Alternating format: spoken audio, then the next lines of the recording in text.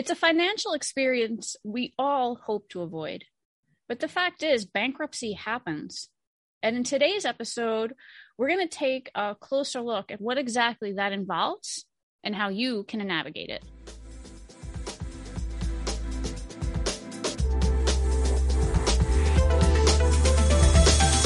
Welcome back to MHV's Off the Trail. I'm your host, Mary Claire, and today we are joined by Hillary Nichols, who is the Loss Mitigation Manager here at MHV. Hello, Hillary. Hello. You have been on the podcast before, and we're excited to have you back. Even though this is kind of an uncomfortable topic, it's something that is important to discuss because it is a reality for a lot of people. And I think even just that fact that a lot of people face it, because there's probably still some taboo feeling about having to deal with bankruptcy. So thank you for coming on to talk about it. Of course. Let's start with just a real quick hit about, why does bankruptcy happen and how do people potentially avoid that? Yeah. So bankruptcy, very common, more common than you would actually think. But it typically happens once somebody's expenses exceed their monthly income, which can happen for a variety of reasons, some of which are unavoidable, an unforeseen financial hardship, separation, divorce or separation, loss of employment, an income reduction. Those are unforeseen financial hardships that can unfortunately inevitably end up with bankruptcy filing. And other reasons are more of, improper management of your own finances, excess spending, excess credit usage.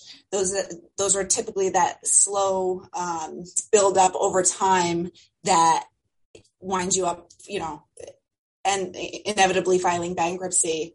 To avoid it, I would say, when you find yourself in a position where you're considering bankruptcy or in a position where your expenses are starting to exceed your income, the best thing you can do is, and I always say this, is reach out to your creditors and be proactive. A lot of them have programs out there because they don't want to see you file bankruptcy. They don't want to see their debt discharged because that's a loss for the creditor. So it's definitely in their best interest to work with you. So, be proactive, reach out to your creditors, be financially aware and alert, manage your finances responsibly, monitor your credit report on a regular basis, have a budget, stick to it, prioritize your debts, make sure that the most important things are being paid. And one thing that people really, it gets a lot of people are those, those tiny little subscription services and things here and there. When you buy them, $10 doesn't seem like a lot for a subscription service, but $10 subscription services is $100 a month. And a lot of people don't even realize that that's happening, that they enrolled in that many. So just kind of pay attention to your checking account and the debits that are coming out of that and the fees that are coming out of that. Yeah. We talk about that a lot, Hillary, on the podcast and in some of our videos, because like you said, it's something that people forget about, especially if they sign up for like a free trial and then, and then those subscriptions start hitting. Yeah. You forget. You forget how many you're enrolled in. Yeah, exactly. So as you pointed out, unfortunately, it does happen, right? Even sometimes despite our best efforts, bankruptcy is a reality. So talk us through, what is that process? What does it involve? Sure. So typically bankruptcy is going to start off with a consultation with a bankruptcy attorney, most of which are usually free of charge. And you'll discuss your finances and the attorney will advise you if bankruptcy seems like the right option for you. Once you decide to move forward and you pay your attorney's retainer, your bankruptcy case gets filed. Keep in mind that until your bankruptcy case is officially filed, your creditors will continue to call you to collect past due payments. But the most common bankruptcy chapters that are filed for individual consumers are Chapter 7 and 13. Your attorney would tell you and discuss with you which chapter was appropriate for you based on your circumstances. Chapter 7 being very straightforward, typically lasts about 90 days. It's a known for eliminating unsecured debts, whereas Chapter 13 is more of a repayment plan over 3 to 5 years, where a trustee is involved, and you pay the trustee disperses payments to the creditors. Once you do file bankruptcy, that will halt any collection attempts from creditors, any repossessions or foreclosures that are in process. Credit reporting also stops when you file bankruptcy, and that's because as soon as you file bankruptcy, what's known as an automatic stay is in effect for all creditors, which basically just means that they have to stop all of their efforts that are in process. From there, the next steps are really contingent upon several things, the bankruptcy chapter that you filed, the status of your accounts at the time, and your own intentions, what you intend to do. Like I said, there's a trustee that gets appointed by the bankruptcy court who pays down the creditors, looks at assets, liquidates them, pays down the creditors. You can claim certain assets as exempt, so you don't have to worry that filing bankruptcy automatically means losing your home or losing your car.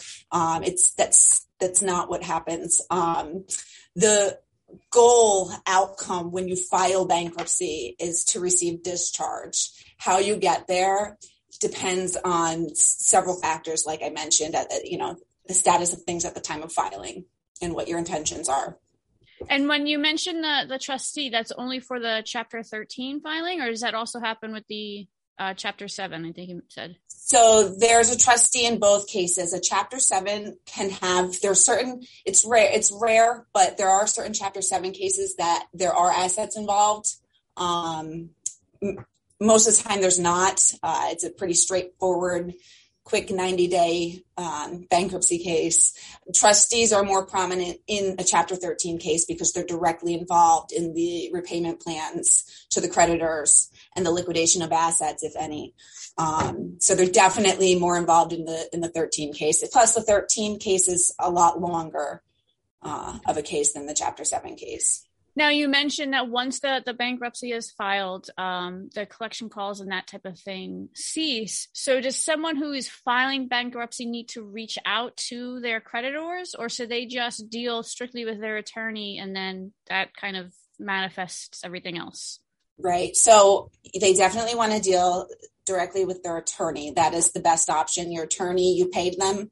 You paid them the retainer. They're now working for you and representing you in your bankruptcy case. So you should definitely go through your attorney for everything so that your attorney can file the proper paperwork with the court based on what you want to do, based on what your intentions are. Okay. So now someone goes through the process, they file. What happens to their accounts? What happens to their checking accounts or their savings or their credit cards, their car? Talk to us a little bit about what they can anticipate. Sure. So as far as what happens to your credit is concerned, obviously we know bankruptcy impacts your credit negatively. Chapter 7 bankruptcies stay on your credit for 10 years, whereas Chapter 13 stay on your credit for 7 years. As for deposit accounts, what I can say is that really depends on the financial institution's internal policy for what happens with your deposit accounts. There's some financial institutions where you can file bankruptcy, and if they don't incur a loss because of your bankruptcy, they're not going to restrict any services that you have with them if they're not incurring a loss, whereas other financial institutions might restrict future services if you caused a loss. They can't collect it from you or ask you to pay it, but they can decline any future services that you request going forward from that point. Mm-hmm. With accounts that are included in the bankruptcy, there's two types of debts in your bankruptcy. You're going to have unsecured debts and you're going to have secured debts. And unsecured debts are like personal loans, credit cards, lines of credit. Those are typically lower priority claims as far as the bankruptcy court is concerned. And a lot of times, if you have a lot of unsecured debts, you're going to end up being a Chapter 7 bankruptcy. And those debts are discharged without payment to the creditors in most cases. And for that reason, if it is a credit card or a revolving line of credit, many creditors will shut down the line when you file bankruptcy to prevent future advances. Unsecured debts are very straightforward in bankruptcy, though. There's no collateral, there's no car or house attached to them. So they're typically just dischargeable debts. There are certain types of debts that are not dischargeable, and that I would advise speaking to your attorney about. But your typical run-of-the-mill personal loan or credit card through a financial institution is a dischargeable debt in the bankruptcy. Discharge meaning that you don't have to pay the debt back. Secured debts are the more complex ones. Secured debts are your car loan, your mortgage, your home equity loan, anything that has a piece of collateral attached to it. So the most important thing to remember when you file bankruptcy is that, and you have secured debts, is that while your creditor can't collect from you or call you to ask for payment or proceed, with repossession or foreclosure because of that automatic stay when you file, it doesn't mean that their lien on that collateral ceases to exist. You have to remember that the creditor still has a lien on the car or the property securing the mortgage, and they can still enforce that lien through repossession or foreclosure. So if you're past due when you file bankruptcy, and again, depending upon your intentions and whether you want to retain the collateral or not, the creditor is going to attempt to file a motion for relief from that automatic stay, which will just allow them to proceed with the repossession or the foreclosure and recover the collateral, sell it, apply sale proceeds to the amount owed, and then the rest of that balance is then discharged with the bankruptcy discharge. So really important to know that just because you file bankruptcy, it doesn't necessarily wipe out somebody's lien.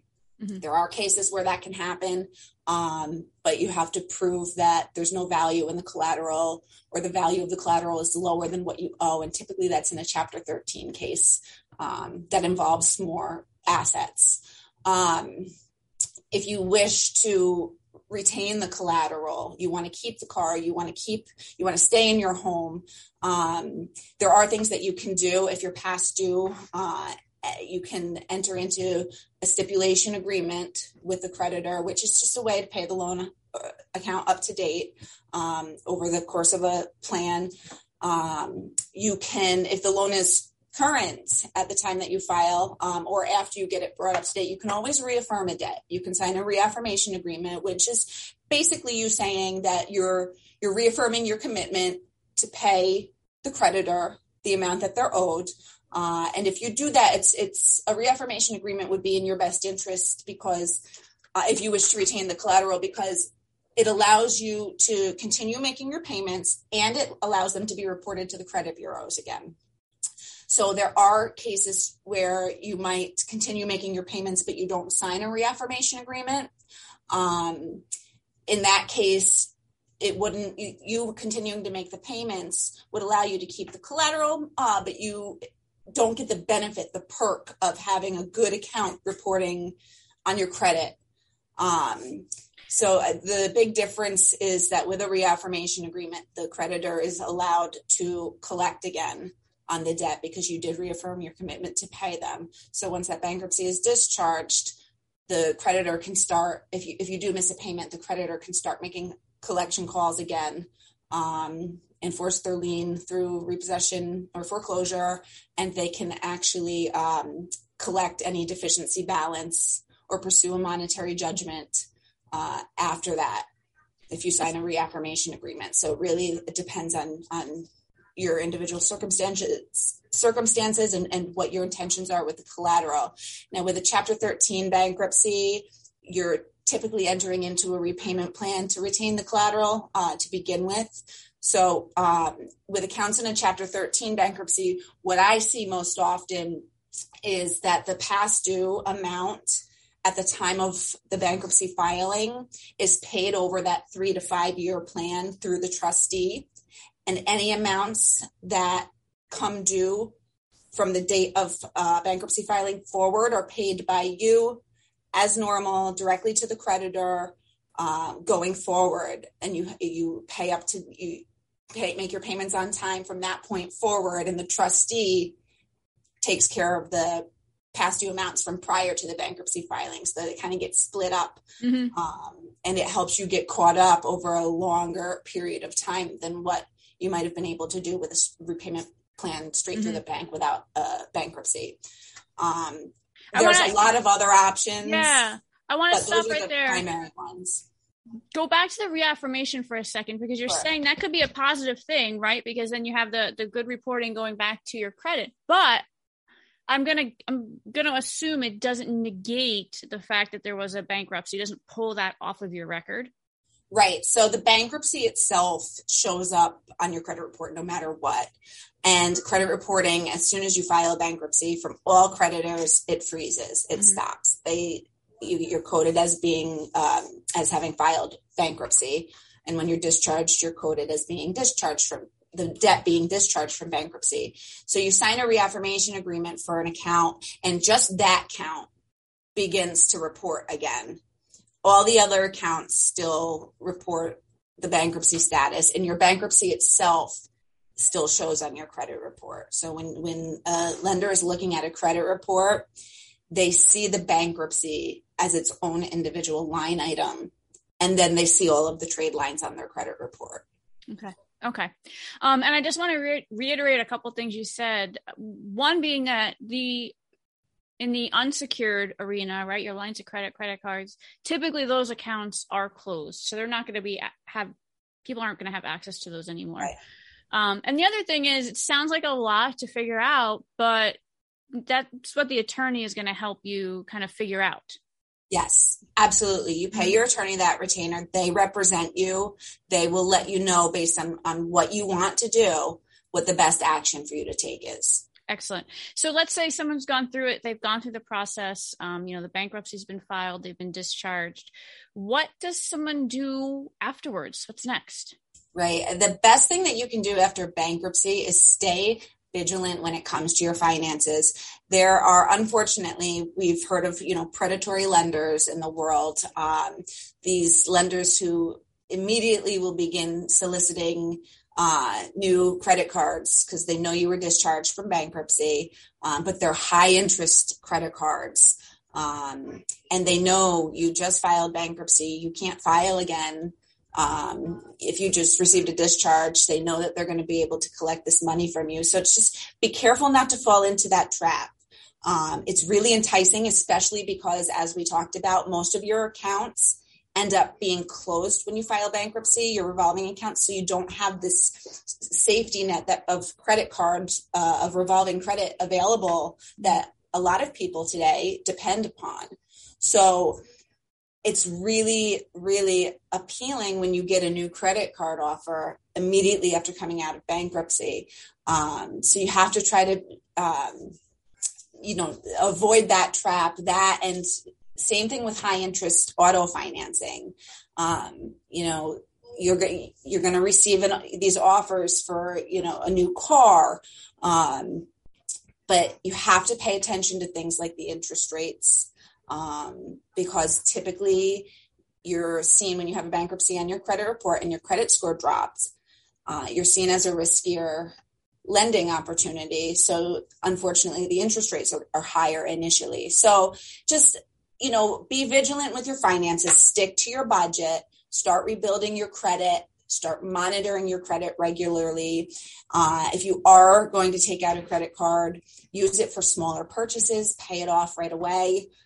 Make sure you pay all of your bills on time going forward, and just generally do your best to avoid the old habits that had you in the position of having to file bankruptcy to begin with. Like I said, some things are unavoidable, unforeseen financial hardships. They happen to all of us, but you can control the things that are within your control, including bad spending habits.